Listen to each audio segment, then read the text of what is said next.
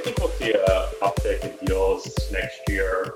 I would just temper that with the fact that there's a lot of regulatory scrutiny on big tech in general, and potential deals, could be non-starters or at least receive a lot of scrutiny on them. From our remote offices in the New York tri-state area, welcome to Know More, Risk Better, a CreditSights podcast. For this episode of our podcast, we present an excerpt from our weekly wrap with our co-head of investment grade research, Aaron Lyons, and our senior tech analysts, Jordan Chalfin and Andy Lee. If you are an investment professional that touches the wide universe of fixed income, you will want to give us a listen.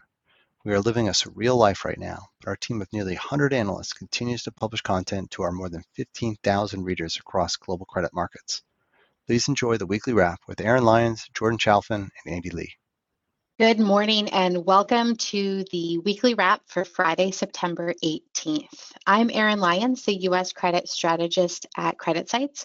Today I'm joined by our senior technology analysts, Jordan Chalfin and Andy Lee, who are going to chat with us about the deals announced this week and the landscape for the tech sector.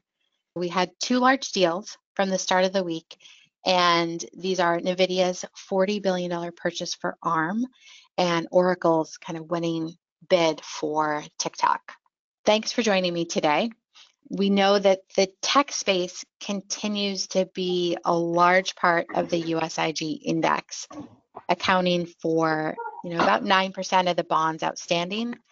Jordan focuses on the software, services, hardware, and internet companies, and Andy covers mostly the semiconductor space.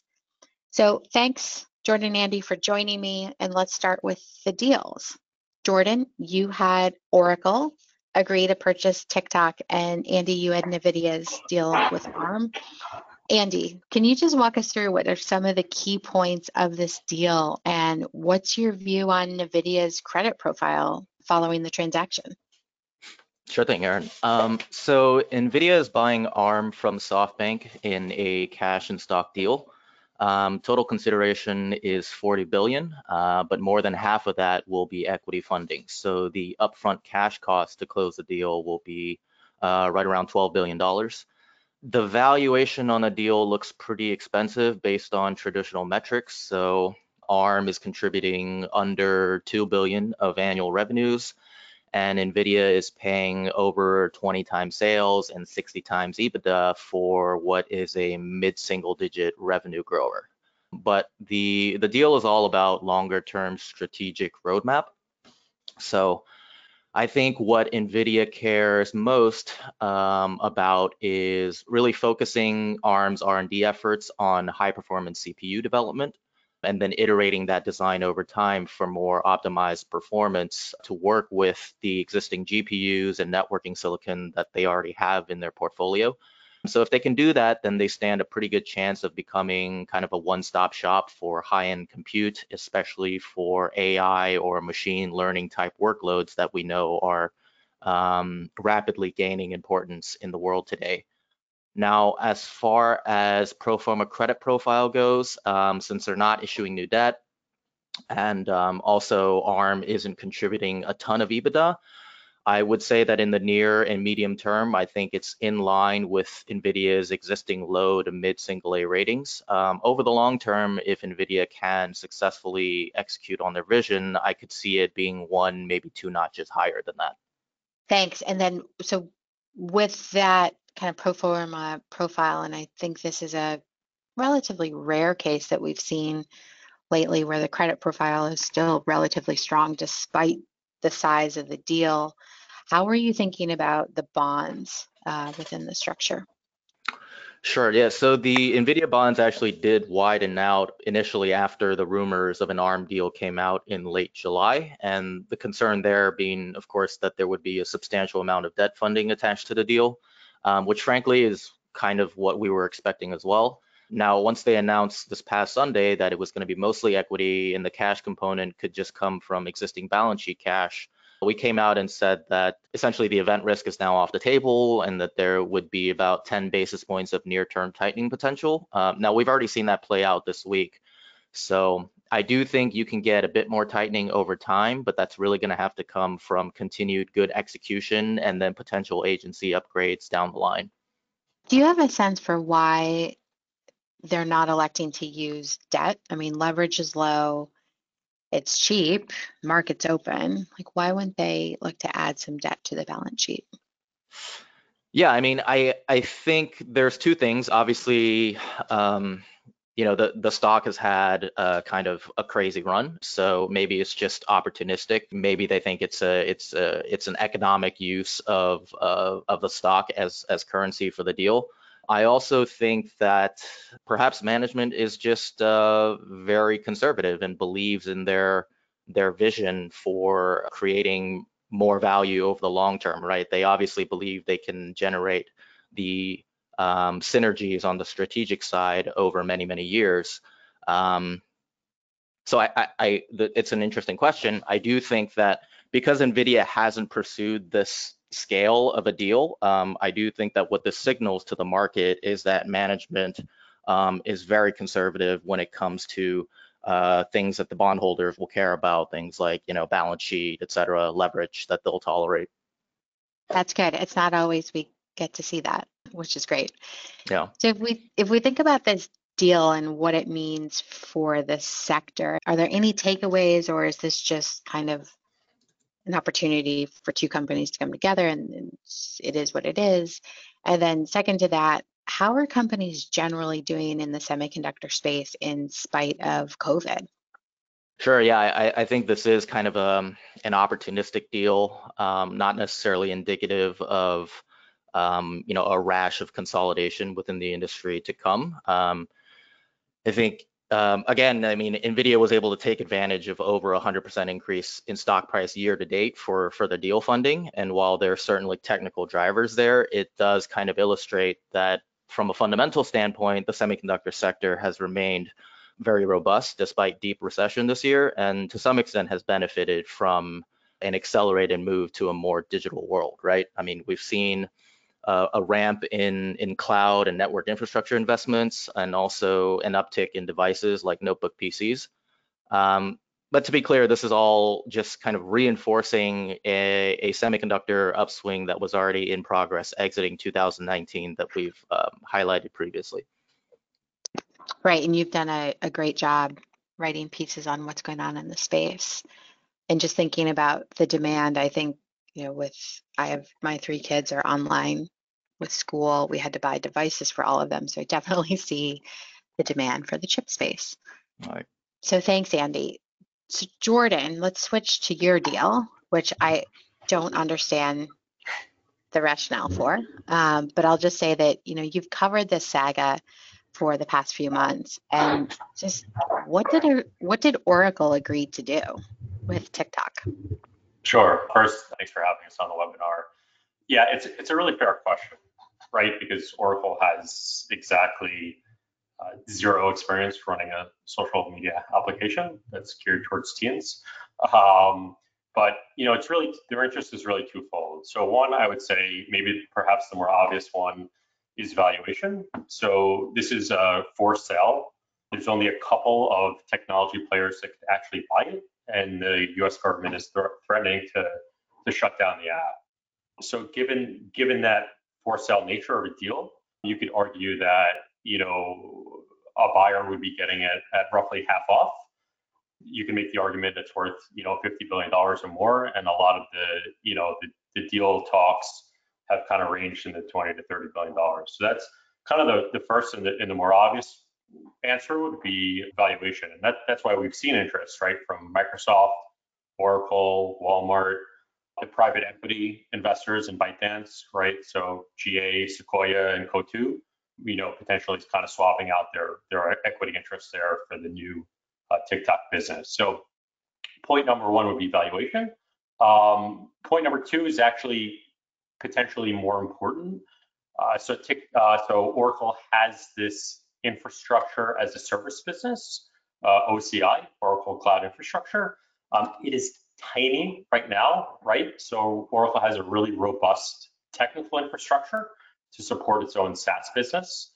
But in terms of selling compute and storage as a service to external facing customers, right? And it's really small. And the market is dominated by just 3 players in the US. That's Amazon, Microsoft and Google. So Oracle had a couple recent wins, with Zoom and 8x8, and TikTok would be a unbelievable customer reference to building that business and to really pitching it to clients. TikTok is obviously a very, very demanding application. And so Oracle could go to customers and say, hey, TikTok is running on our servers. We could handle TikTok. We could certainly handle your workloads as well. So it could really kickstart that infrastructure as a service business. By the way, is growing really rapidly and a very high margin, lucrative business. So there's a lot of upside to operating trends, based on this deal as well. Thanks. And just to go back for a second, how much are they paying for this? I guess, do we have firm terms or not yet? It's so murky right now, right? So the original bid was $20 billion, which was a mix of cash and stock, right? But we don't know what the final numbers are. The new deal sounds like it's going to be structured as if, there's a new entity going to be called TikTok Global, and the U.S. investors will presumably own a majority stake in the company, with the TikTok's parent company ByteDance owning a minority. The latest figure I saw in Oracle was potentially a 20% ownership stake in the business, with the rest being owned by Walmart and those aforementioned private equity funds. So if you think about potentially like a $25-30 billion price tag, a 20% stake would be $5 to $6 billion. So it could have a very modest impact on Oracle's credit profile. That's roughly kind of the amount that the company spends on share purchases each quarter. So it would not be that onerous. But I would say that things are very fluid. The details are murky, and we don't know exactly how it's going to be structured. Okay. So I guess I'm fortunate that I'm probably too old to use TikTok and my kids are too young to use it. But I'm struggling to see where why Walmart's coming in. Oracle, I think the explanation you gave on having that as kind of the show pony makes a lot of sense. But why does Walmart want it? Yeah. Other than advertising. Yeah, it's a little bit less clear. Walmart obviously has really big ambitions in e-commerce. So their executive there, Mark Lohr, has really done a phenomenal job. He founded Jet, as you know, and he founded Quidsi, which Amazon acquired a long time ago. So that business is doing really well, and I think it's about trying to drive e-commerce transactions to Walmart.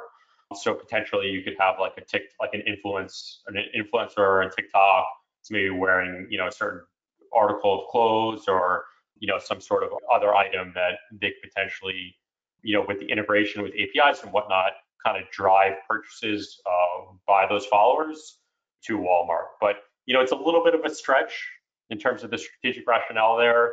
But certainly valuation is another important factor too. Both companies can be getting a really terrific asset at a very modest sort of like a sale price. Thanks. As we think about this deal, sticking with Oracle and TikTok, are there any roadblocks you think the deal faces, or do you think, given the government's intervention so far, that it should just be kind of moving ahead and on its way? Yeah, I think there's still some roadblocks that remain from both China and the U.S. So the Commerce Department, is going to, threatening to shut down the app on Sunday. This would just kind of prevent, new installs and updates, but not necessarily delete the app from users' phones. But it sort of underwent this two-track review with the Commerce Department and CFIUS, and also needs final sign-off from Trump. I think Trump is likely to sign off on any deal involving Oracle.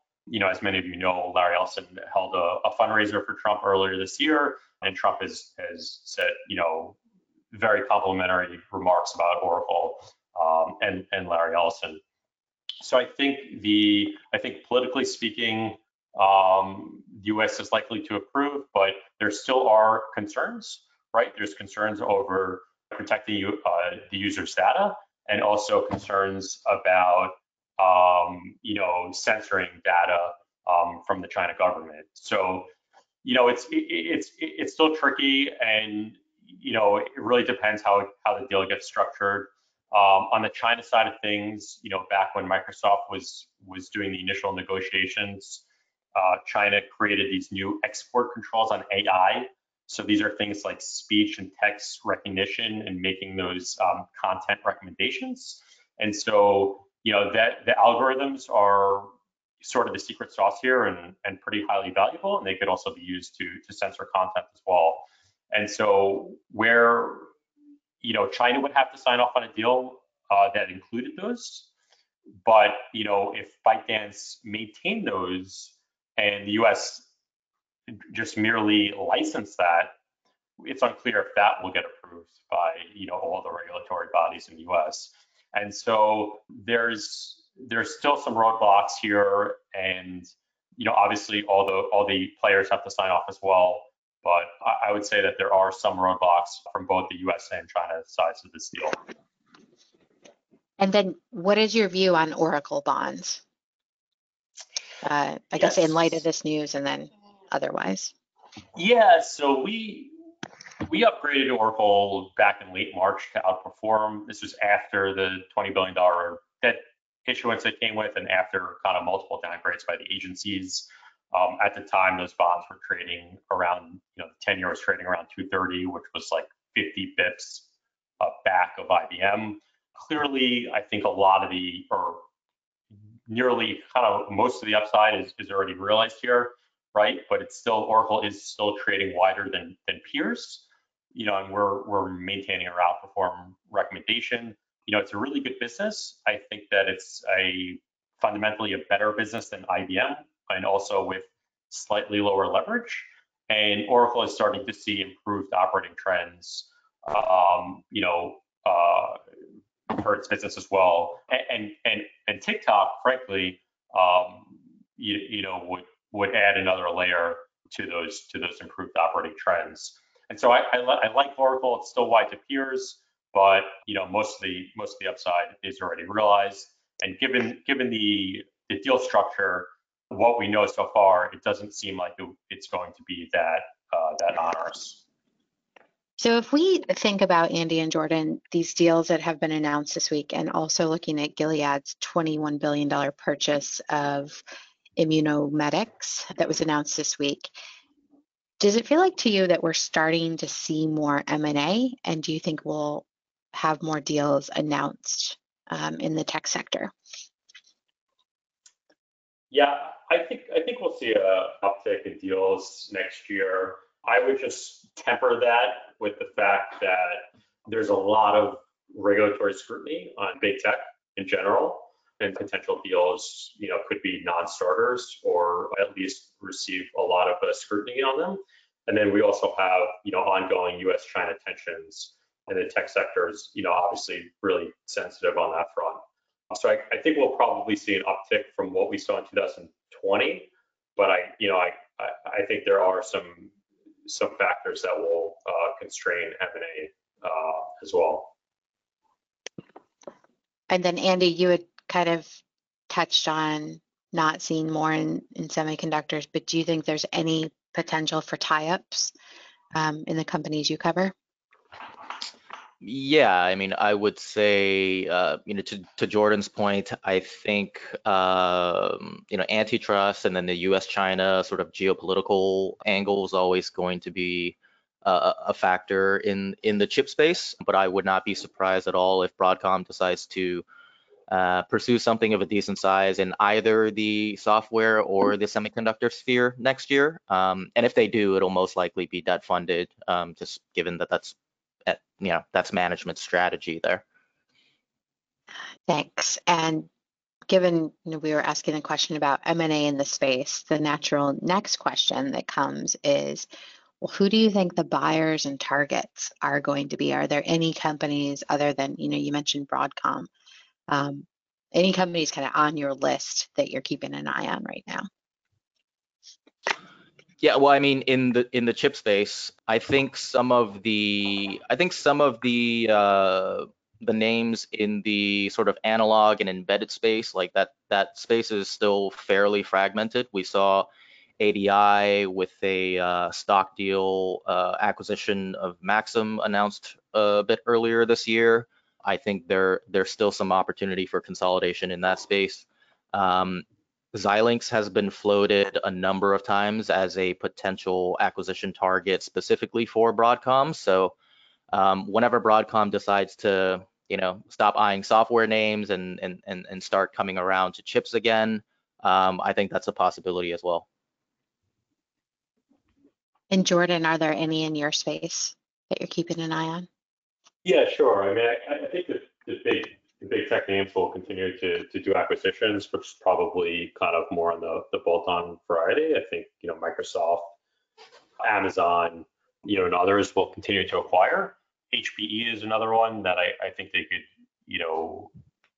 it would make sense to do some acquisitions to maybe, bulk up their offering and better compete with Dell. Dell, which hasn't really done any M&A since the EMC deal back in 2016.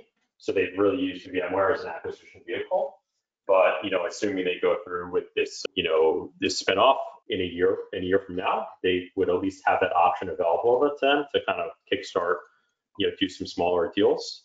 In terms of targets, I think HPE, there's a couple of these like $5 billion targets out there, and those would be Nutanix and Pure Storage that I think might be logical deals for HPE.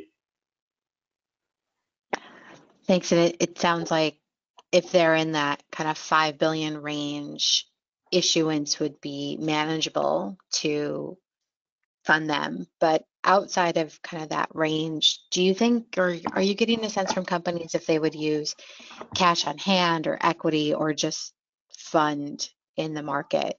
Yeah, I kind of get the sense it would be a mix of both. I think a lot of these companies are flush with cash and liquidity, but as you mentioned, interest rates are really low and companies are still going to come to market. I think a lot of the issuance is going to be, refi, maybe continued liability management next year and things of that nature, but maybe some limited M&A issuance as well. On that front, with the spinoff of VMware, I'm estimating VMware could come with, possibly $12 billion of debt, around September of 2021 as part of that deal. Okay. That would be good because as I think about supply for next year, we're seeing so many maturities be pulled forward to this year that you can talk yourself into a situation where the supply picture is greatly diminished in 2021 based on the refi picture. But if we see an uptick in M&A across IG, then it's a different conversation. So thanks for that. You mentioned VMware, and Dell is a name that you just upgraded the first lien bonds yesterday. We also just published the picks and pans piece across the sectors, and you and Andy have names on there that you like. Can we just take a couple minutes going through rationale for the underperform on the tech space and some of the picks and pans for both of you, please?